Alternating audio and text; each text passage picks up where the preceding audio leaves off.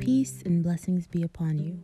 Welcome to the Ta'leef Podcast, a space where we aim to provide content and connect our spiritual hearts with community, love, service, and prophetic wisdom. أعوذ بالله من الشيطان الرجيم بسم الله الرحمن الرحيم اللهم صل على سيدنا محمد الفاتح لما أغلق والخاتم لما سبق ناصر الحق بالحق والهادي إلى صراطك المستقيم وعلى آله حق قدره ومقداره العظيم. O Allah, we ask you to send your blessings upon our Master Muhammad, the opener of what was closed and the seal of what came before him, champion of the truth by the truth and guide to the straight path, and upon his family and companions as is befitting his noble rank. Ameen. Allahumma ya Kareem akramna bi nur al-fahm wa akhrajna min dhulumat al-wahm wa la hawla wa la quwwata illa billah.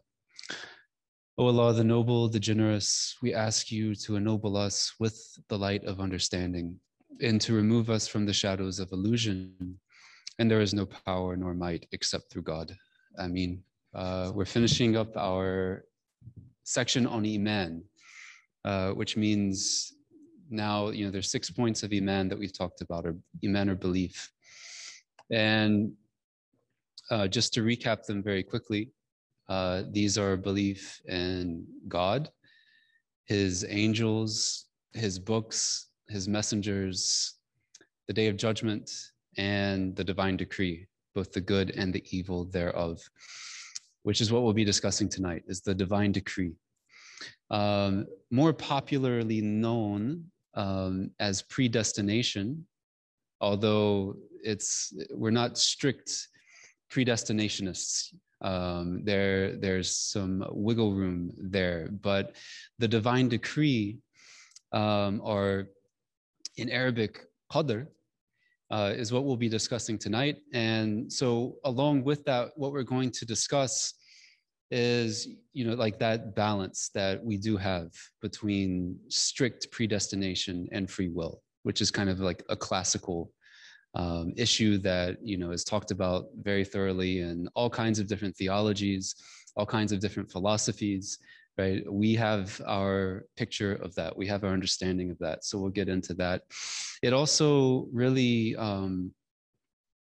it addresses the problem of evil.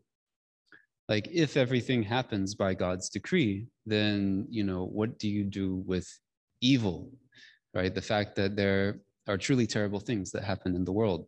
This subject kind of addresses that question. But we've been talking about each of these 6 points sort of in the context of like, why is it that we are asked to believe in these 5 other things aside from God? Like, what is it telling us about God that is so important to know that he actually commands us to believe in these things? And so we've touched on that for each of the topics so far. The example that I really like the most is like the prophets. Like, we have to believe in the prophets because belief in the prophets will correct you from having a understanding of God that gives you this picture of like this boogeyman in the sky, like this God who is like waiting to judge you, waiting to punish you. No, like the prophets came with glad tidings, and they came to every nation that ever existed on the face of the earth. They are a demonstration of God's goodwill towards humanity. So you cannot believe in the prophets and believe that God is somehow vindictive, or that God is somehow like harsh and unmerciful.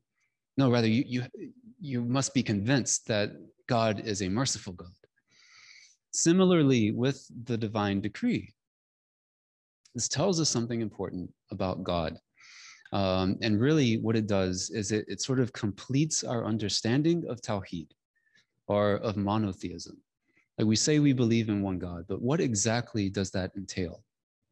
We're going to get into like why the divine decree, or qadr, it sort of rounds out that picture. It gives us a full picture of what God's oneness is actually like. And, at the more emotional level, at like the level of more like lived experience, it gives us a sense of certainty that everything's in God's hands. Like, it doesn't matter what you may be going through right now. God has you. Like, you're in the palm of his hand. There is nothing that will overtake you that God has not already ordained for you. And that because he has ordained it for you, we necessarily understand it to be good for us in some way, even when we can't see it. So we're going to get into each of those themes. But I want to talk about the word qadr first, because this kind of gets at this balance that we have between predestination and free will. Qadr is a word that really denotes power. And I point that out to say that it does not denote will in the same way that we think of will. Whereas like God's will would necessarily override our wills. Like we don't have free will. Qadr is referring to God's power. So that what we understand when we are talking about qadr is that nothing happens except that he has empowered it to happen. And I really like, it would sound funny to translate the word this way into English, but I really like the word permission here. Everything happens by God's permission. Or you could say everything happens by his leave, right? This is kind of like a medieval way of talking.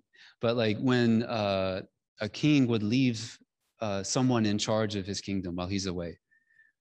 A good example of this is actually Robin Hood. Have you guys seen Robin Hood? So Richard the Lionheart, right? He's fighting in the Crusades. And he leaves his brother, King John, to rule in his place, right? King John is ruling by Richard's leave, by his permission. So that what's implied is like King John makes a ruling, it has the stamp of approval of Richard. That's implied. Like I'm leaving you in my stead to rule in my place. The same thing is true with God's qadr, with the power that he gives us. We have to make a distinction between will and power. And we'll dive a little bit more deeply into this. But what the word is implying, in fact, is that God has enabled, he has given permission for everything that happens in the world, whether it's us getting up and getting ready to go to work or it's a leaf falling from the tree. This is all happening by God's permission. That does not mean necessarily that he wills everything to happen. And we'll get, I see confused looks on people's faces. We'll get more into what that means. But the distinction here really is, while to address this problem of evil, God creates evil, right? He says this in Surah Al-Falaq. قُلْ أَعُوذُ بِرَبِّ الْفَلَقِ مِنْ شَرِّ مَا خَلَقَ. Say, I seek refuge in the Lord of the dawn, of the breaking day, from the evil that he has created. So what we understand is God creates evil, even the bad things. These happen by his qadr, by his divine decree, but he does not do evil. He himself does not will for evil to befall us, but we live in a world where that is a possibility. He has given permission for it to take place. And this is part of our trial, our existence as human beings, is to undergo that and persevere through it. So to understand qadr is to know that everything good that happens to you and everything ill that happens to you, that this all comes from God. There is no distinction. It all comes from God. And getting into like why this really sort of like rounds out our understanding of Tawheed is we have to understand that there is no competing power with God. Evil is not this other thing out there that happens despite his power, that happens despite what he is capable of doing. And, interestingly enough, this was always an impression that I got as a Christian. And I don't know how like theologically sound this is, because I didn't get too deep into Christian theology. But I always got the impression from the way that Christians talked about evil, or they talked about Satan, for example, that the earth is just kind of like the devil's playground. Like it is a place where he has free reign, where God's dominion does not necessarily extend. And that towards the end of time, there will be a genuine battle, right, between God and Satan for the souls of humanity, right? This is, at the very least, a theological impression that I got as a Christian. Whether or not that is sound Christian theology, I'm actually not too sure. But this is the way that many Christians would talk about the problem of evil. Well, you know, like this world is just characterized by Satan's influence. We don't believe that. What we believe is that God has dominion over this world too. That Satan, when he speaks to God, right, when God creates Adam, alayhi salam, the prophet Adam, and he commands the angels to bow down to Adam, and they all do except for one, except for Iblis. And Iblis says, I am going to attempt to draw humanity away from you. I'm going to tempt them, right? He asks for God's permission to do this. There's no illusion that he can do anything except by God's leave, right? By God's permission. Only then can he ask for respite. He says, give me respite, I mean, like, give me some time to see if I can tempt away the sons of Adam away from you. And God grants him that. So that what we understand from that is that God's unity and the unity of his power and his dominion over all of creation is complete. It's solid, it's whole. There's no caveat to it. There is no way in which it is qualified or compromised. Even evil takes place by his leave. So when we're talking about the divine decree, what we are attempting to do is to establish a relationship of submission to God. It is not our job to fully understand how God's decree works. And even here, you know, there's some nuance, there's some caveats. But ultimately, what we are to take away from this is a sense of peace, that everything that happens is happening by his decree, right? Nothing was a mistake, right? Like nothing happened on accident. Everything is happening by his decree. And there's a story that related to this theme that I really love. Not my story, it was related to me, but it illustrates, I think, what type of relationship to God's decree we ought to be cultivating. And this is a story that comes from one of our elders in the community. His name's Uncle Rafi. And Uncle Rafi, mashallah, became Muslim while he was in prison. And his mentor, like the man who brought him to Islam, was a guy named Big Muhammad. That's what everyone called him, was Big Muhammad. And Uncle Rafi talks about like the first time that he noticed like there was something profoundly different, like in a good way, about Big Muhammad, was when like the scuffle broke out in the dining hall at the prison. And one of the prisoners attempted to get a hold of the weapon of one of the security guards there. And he actually got a hold of it for a minute. And he got a shot off before they could wrestle him to the ground. And he said when that shot went off, everyone hit the ground. They all ducked underneath their tables, except for Big Muhammad. And so, you know, like there was this big ruckus, like, and eventually everyone realized that the situation's okay. They all got back up. They started eating again. Uncle Rafi asked Big Muhammad, why didn't you duck with the rest of us?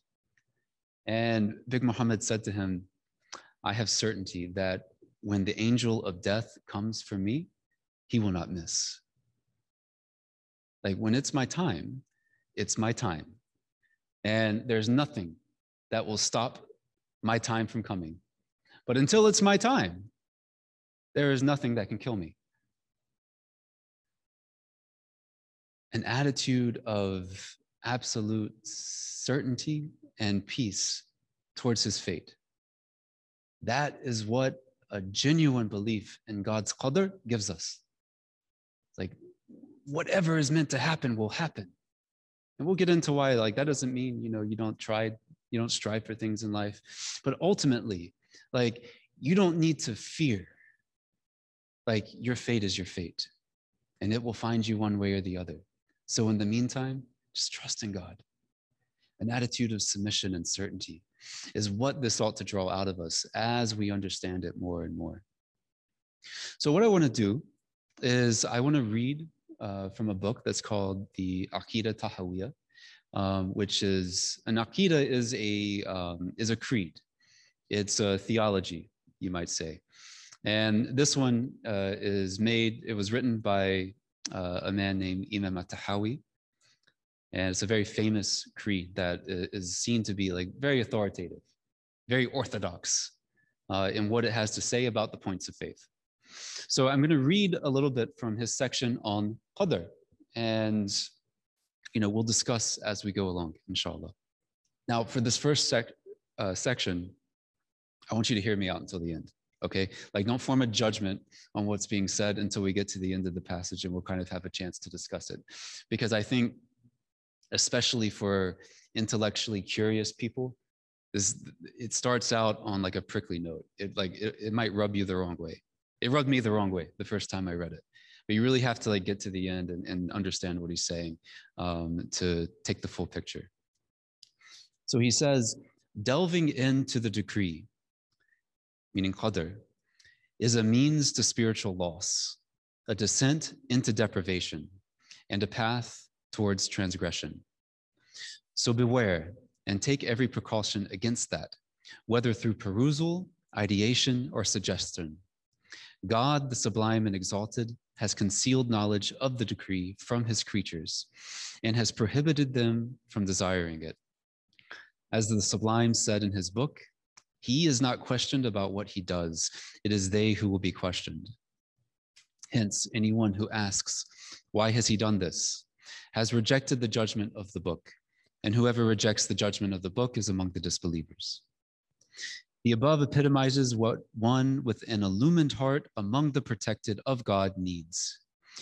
In addition, it is the rank of the deeply rooted in knowledge, given that knowledge is of two types. And I want you to remember that he says this part right here. Given that knowledge is of two types, the humanly accessible and the humanly inaccessible. To either deny accessible knowledge or to claim the inaccessible is disbelief. Faith is not sound unless accessible knowledge is embraced and the pursuit of inaccessible knowledge is abandoned. Okay, so first of all, he says delving deeply into this matter of Qadr is something that we ought not to do. Now, the Arabic word that's being translated here as delving deeply is ta'ammaqa, which means like really to like ponder, like to mull on, to like chew on an idea. It literally means to like go deep into something. Like if we say something is amiq, that's deep, right? A deep thought that we have comes from the same root as ta'ammaqa. So what he's saying is you ought not delve so deeply into this matter of the divine decree that you start getting beyond the limits of your rationality, which is entirely possible to do with this matter. It's entirely possible to start asking questions that are frankly beyond the scope of what your rational mind can attest to. He makes a distinction between two types of knowledge. And this is exactly the distinction that's important to understand. There are rational questions that we can ask about the divine decree. But there is a level at which our rationality no longer serves us. And it is at that point where what he is saying is that it is best not to delve beyond that point. And, asking God about his decree is something that even the Quran shows us that it is an acceptable thing to do. So I don't want anyone to take the picture from this, that like what we're saying here is there's no questions about this. Just accept it blindly and move along. That's not what's being said. In that instance of Adam's creation, alayhi salam, that I mentioned earlier. When God creates Adam, the angels say to him, "Will you establish one who will commit bloodshed and sow corruption on the earth, while we glorify your praises and proclaim your holiness?" So, the angels are looking at Adam and, with some sense of foresight that they are endowed with, they're seeing like this will be a violent creature. Like human beings will be violent. They will commit bloodshed. They will engage in corruption during their existence on the earth. So we have a question about that. Like, what's going on here? Why would you make this creation when we are perfectly obedient to you? And if you remember from the section on angels, angels cannot disobey God. They are not created with that capacity to disobey God. They are perfectly obedient. So what do we understand first from this question? That this type of question, it's a question about God's decree. It's not disobedience. But look at what happens next. God says to them, "I know what you do not know." He doesn't answer their question. It's like, yeah, well, actually, there will be some bloodshed, but some good will come out of it. He just says, "I know what you do not know." And there is no further questioning on their part after that. So the initial question there, it's not disobedience. Continuing to question God after he says, "You know what, this is actually beyond you. This is not for you. This knowledge that you're asking about, it's not for you." Questioning beyond that point is disobedience. And so this is the distinction that we make. Because God has endowed us with rational minds, like we can think logically, we can ask questions that are rational and logical about God's decree. But once we get to the point where we have exhausted that capability, that's where we end. So, and we'll get a little bit more into like what that actually looks like. What can we rationally discern about God's decree? So Imam At-Tahawi continues, "Hence, if everyone united to remove from existence what God the Sublime and Exalted decreed would exist, they could not. Likewise, if they all united to introduce something into existence that God the Sublime and Exalted did not decree, they would be unable to do so. The pen's work is done concerning what was, is, and will be until the day of resurrection." And the pen here is referring to a creation of God that basically writes out what his qadr is. So he says, "Whatever misses a person could not have afflicted him, and whatever afflicts him could not have missed him." Right? Going back to Big Muhammad. This is exactly what Big Muhammad said, right? "When the angel of death comes for me, he will not miss. If it was meant to hit me, it would have hit me.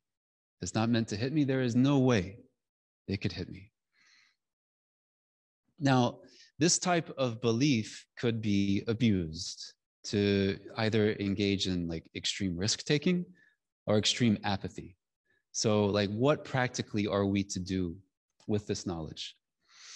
Well, we understand that we ought to take the available means that we have at our disposal to achieve the ends that we want in this life. That this issue of qadr, this belief that we have, does not give us permission either to do things that are completely reckless, where let's say, the vast probability is that we or someone else might be harmed. It also does not give us the permission to just lay back and say, well, like I'm really hungry, it's lunchtime, but if God decrees it, I'm going to have a sandwich, right? We don't think a sandwich is just going to show up by God's permission. And this is a famous hadith. You have probably heard it, but I'll reiterate it. A man comes to the Prophet sallallahu alaihi wasallam, and he says, "Should I tie my camel and trust in Allah, or should I leave her untied and trust in Allah?" Right? This is a Bedouin, right? They travel through the desert. You lose your camel in the desert, that's pretty much a death sentence, right? If you're really far out, you're done. Like it's hot, like you're not going to be able to get to where you're going. You will probably die. So the man is asking, like, what does this belief in God's decree actually entail for me, right? When I'm traveling, ought I to trust in God and also tie up my camel so that it doesn't run away in the middle of the night? Or should I just trust in God? And it's like, if Allah wills it, the camel will be there in the morning. If he doesn't, it'll be gone. Right? The Prophet ﷺ said, tie her and trust in Allah. So take the available means to achieve the end that you want, and then put your trust in God. What we understand by this is we actually do everything that we possibly can to get what we want out of life. But that we understand at the end of the day, the results are not up to us. We do what is right? And we do what is smart, we do what is logical, but we understand that the result of those actions are not up to us. And understanding this, like you meet people who are like deeply at peace with themselves. They live this way. They absolutely live this way. Like, alhamdulillah, I have a great life. Beautiful. Like, couldn't ask for more, really. I didn't plan any of it. Right? Really, like I grew up in a church, for God's sakes. Here I am teaching a class on Islam. I never expected that I would go to grad school or marry the woman that I did. Like, it all happened despite, my efforts for things that were quite different, right? And yet here I am with a life that I could not have imagined. That's beautiful. But when you take this attitude, you understand, like, God's steering the ship. You have your desires, you ought to pursue them, but ultimately, whether or not you reach your destination, that's beyond your control. That's beyond your control. And that's a great secret to happiness. Similarly, like with the story of Hajar, alayhi salam, the wife of Ibrahim, alayhi salam. Right? Ibrahim takes them out into the desert, leaves them at the place where the city of Makkah now exists. And she's asking him on the way there, like, where are you taking us? What's going on? And finally she asks him, did your Lord decree this? And he responds to her, yes, this is by God's command. And she says, then we are content. And we are content. She says up front that she is content with God's decree. And yet when Ibrahim alayhi salam leaves her there, what does she start doing? She starts running between the hills of Safa and Marwa, looking for water for herself and her son Ismail. Why? She already knows that, like, God willed this. She already believes that means there is something good that will come out of it. But she doesn't lay back and just, wait for salvation. She starts looking for water. She knows that they need water. It's a desert, right? And that's where the well of Zamzam that we have down to this day comes from, that feeds millions of pilgrims every single year.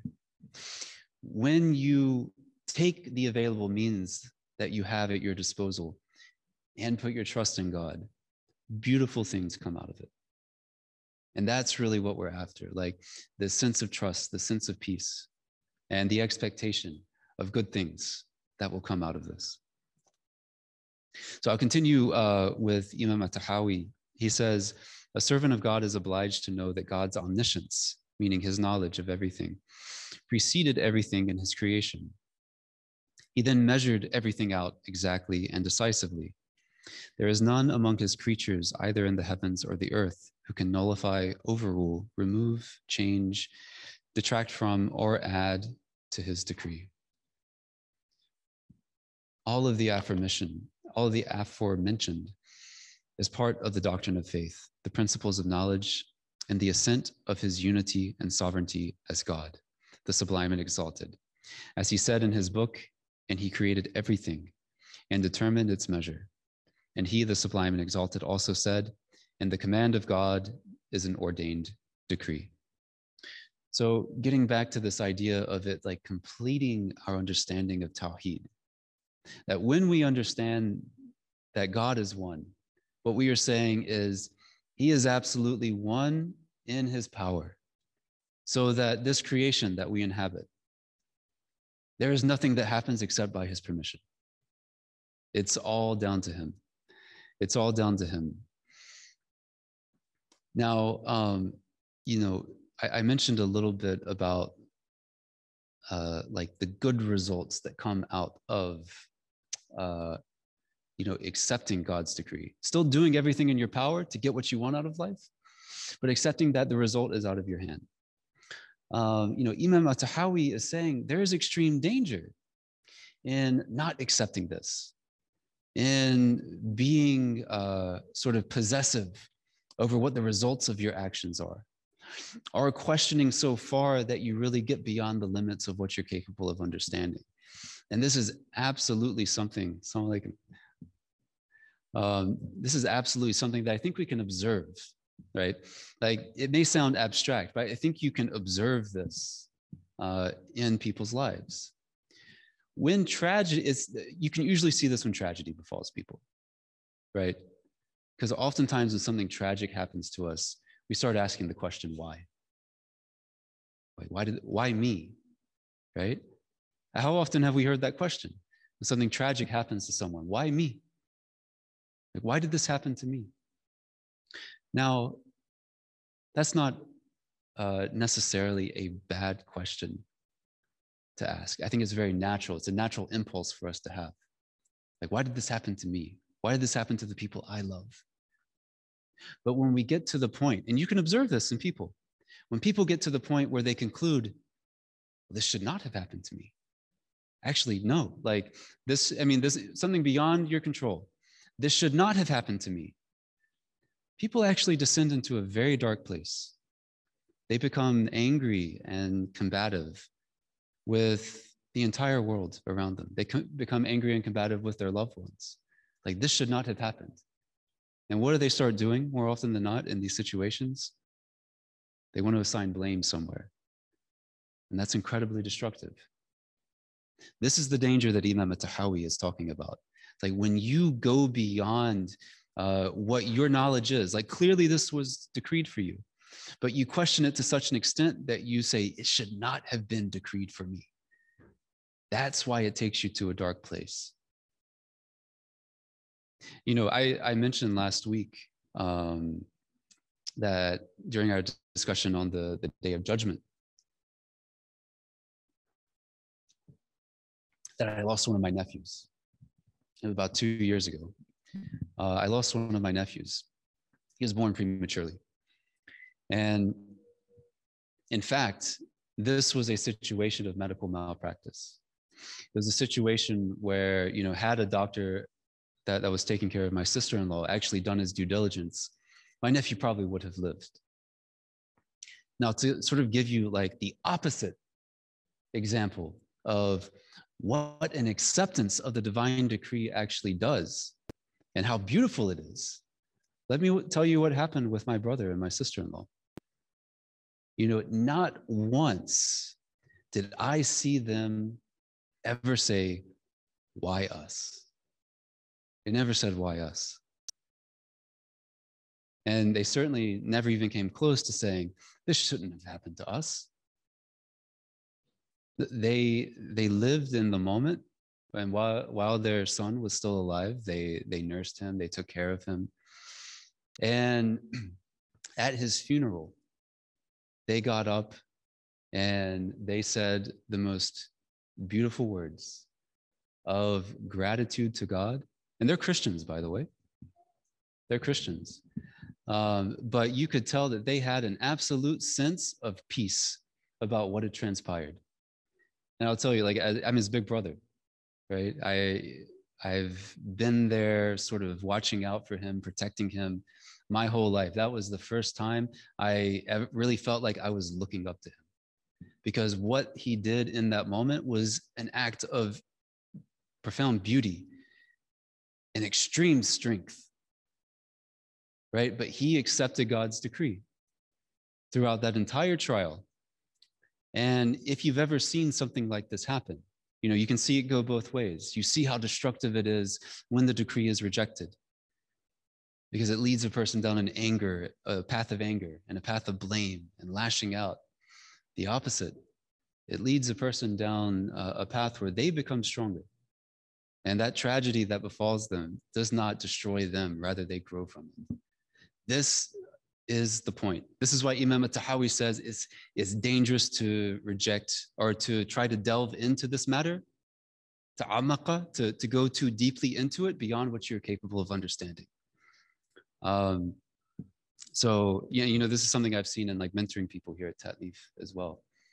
People have questions. Like I had a brother come to me who was having like some doubts about his faith. And he asked me the question. He was like, if Allah really wanted us to know that like the Quran is his word, instead of putting the words in a book, why didn't he just write it across the sky? And I'm like, I don't really know how to answer that question. Like but you're asking like a question about God's decree. It's like, why did he choose to give us revelation in the form of the written word instead of like some sort of like celestial event where, like the stars write out Bismillah or something like that, right? I don't know the answer to your question, but that's because I don't have the capacity to answer that. Nor do you really have the capacity to ask that question in a coherent way. It's like disagreeing with gravity. You accidentally step off a cliff. We don't ask, why do we fall? Well, I accidentally stepped off a cliff. No one asks, well, why did I fall? But we just say, well, it's gravity, right? We call it a law of nature, right? And what these points of faith, this one especially, right? What they all do is, whereas like the laws of nature, the physical laws that characterize the world that we live in, these give us insight into the physical world around us.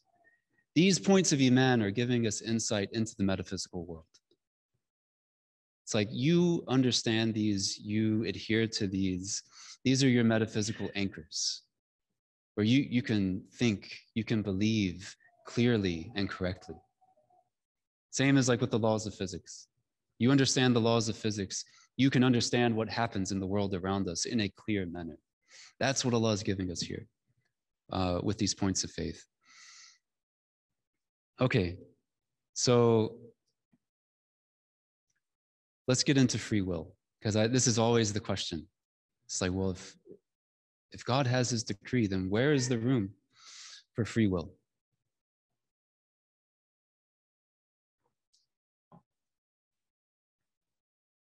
So there's a story of a man who came to Imam Ali, who's the cousin of the Prophet sallallahu alaihi wasallam, and he had exactly this question.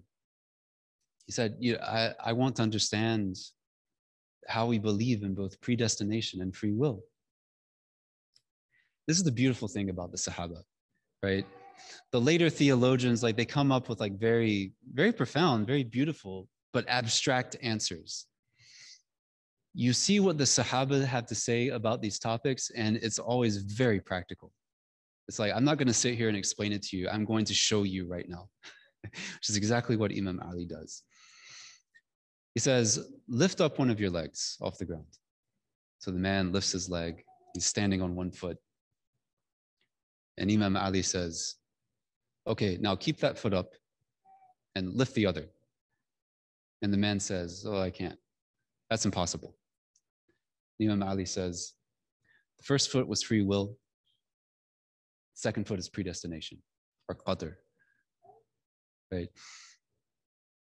You can will, and this is where we get into the distinction between will and power. Will and power. I mentioned that qadr really is about power, right? But it leaves room for our will. God gives us the power to lift one of our feet up off of the ground, right?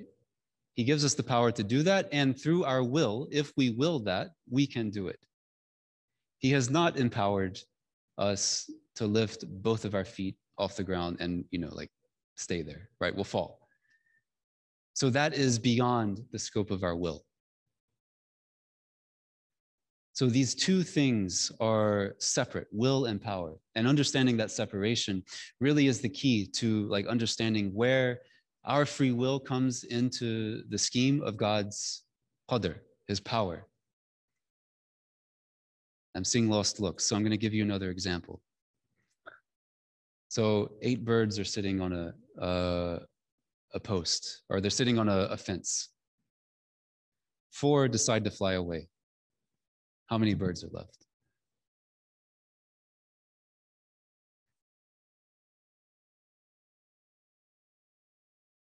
Seeing 4. Yeah. I mean, that is the correct wrong answer to the trick question. Yeah.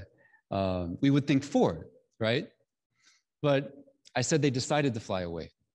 They did not actually fly away. To fly away, they would have to muster the will. They would have to actually physically enact their will and start flapping their wings to fly away. There's 8 birds sitting there because I just said they decided to fly away.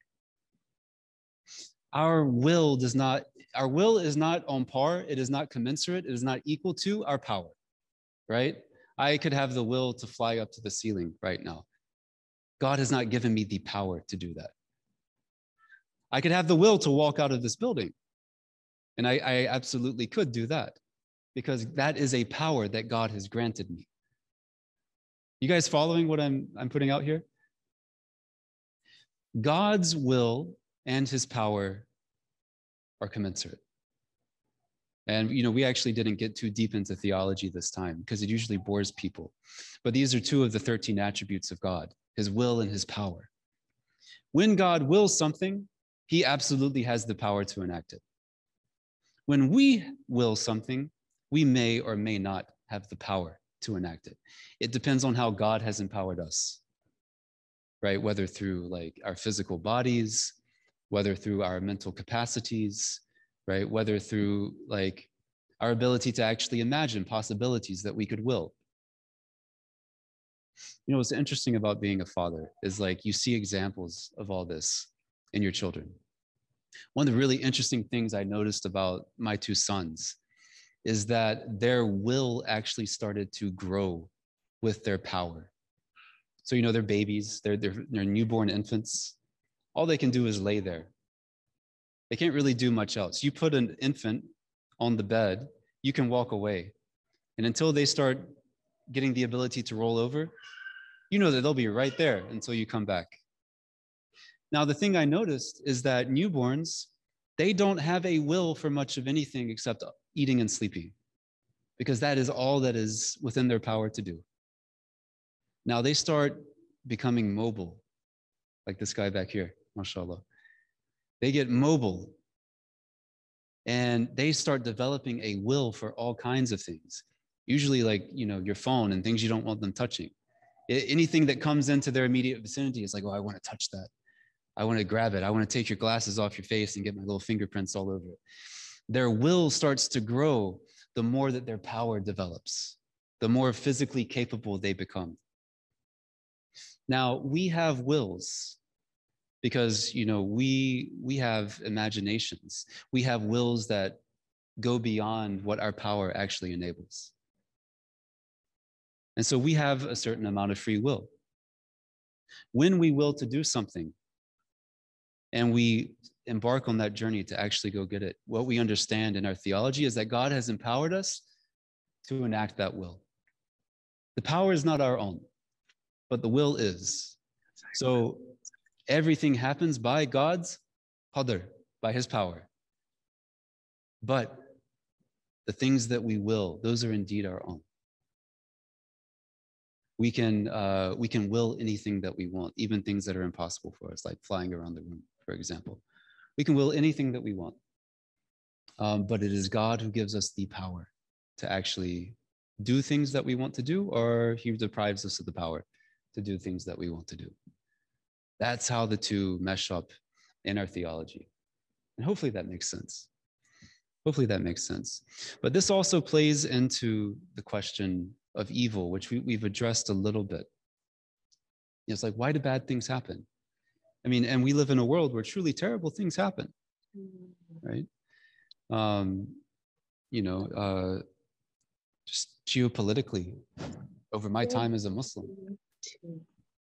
I lived in Egypt, Yemen, Syria, like places you can't go anymore. Why? Because terrible things have happened in those places, right? Like there are places in Syria that just don't exist anymore the way that they used to. Alhamdulillah for me, I got to see a world that I had no idea at the time, but it was slipping away. right? But these places were, the people in these places, especially, like they were the victims of incredible evil, right? Like the famine that is ongoing in Yemen is unspeakable. It's unspeakable. But it is through this distinction between will and power that we actually understand the problem of evil. In theology, we would call this theodicy, like the part of theology that addresses evil. It actually literally means the justification of God. It's like, how can you believe in a God? This is a very common question that you hear from people who do not believe in God. Like, how can you believe in a God who allows such evil things to happen? Well, our will is indeed our own. We can use it as we wish. It's up to us. God has enabled us through his power to use that will within certain limitations as we wish in this world. We understand through this that God has created evil. He does not will it to happen. He doesn't want bad things to happen to people, but part of the trial, part of the test of this life is that they do. They do happen. And God tells us how we ought to respond to this over and over in the Quran. Be patient, persevere, see your way through it, find your way to a place of gratitude, right? But this is part of our trial as human beings. And, you know, mashallah, at the end of the day, this is one of the things that makes us worthy of Jannah, of heaven. But that is how we address free will and predestination and the problem of evil. It's actually the same mechanism. It's that distinction between will and power. So I'll leave it there, inshallah. That is the divine decree. That wraps up our section on Iman, which means, you know, we're going through the hadith of Jibril, alayhi salam. So Jibril asked the Prophet, sallallahu alayhi wasallam, what is Iman? We've covered that now.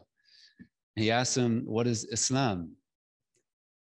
And then the Prophet says, sallallahu alayhi wasallam, that it is to testify that there is nothing worthy of worship except for God, and that Muhammad is the messenger of God. It's to establish the prayer, to pay alms, to fast in Ramadan, and to go on Hajj, if you are able to do so, to go on the pilgrimage. So over the coming weeks, we're going to discuss what is more commonly known as the 5 pillars of Islam, right? But really, like, these are our acts of worship. And so what we'll be getting into, whereas the articles of faith, the 6 points of faith that we have talked about, these are something that we use intellectual tools to understand. We actually use logic and reasoning to understand these things. When we get into the acts of worship, we're using our legal language. So not only we will be talking about the 5 pillars, but we will be talking about the Sharia, our divine law. And so we're going to talk a little bit about what the language of the Sharia is, so that as we go forward, we understand, like, you know, when we talk about the prayer, we can make distinctions between things like obligatory prayers and recommended prayers. We can make the distinction between obligatory actions and forbidden actions. We'll be speaking in this language going forward, inshallah. All right, we'll end it there, inshallah. أعوذ بالله من الشيطان الرجيم بسم الله الرحمن الرحيم والعصر إن الإنسان لفي خسر إلا الذين آمنوا وعملوا الصالحات وتواصوا بالحق وتواصوا بالصبر آمين.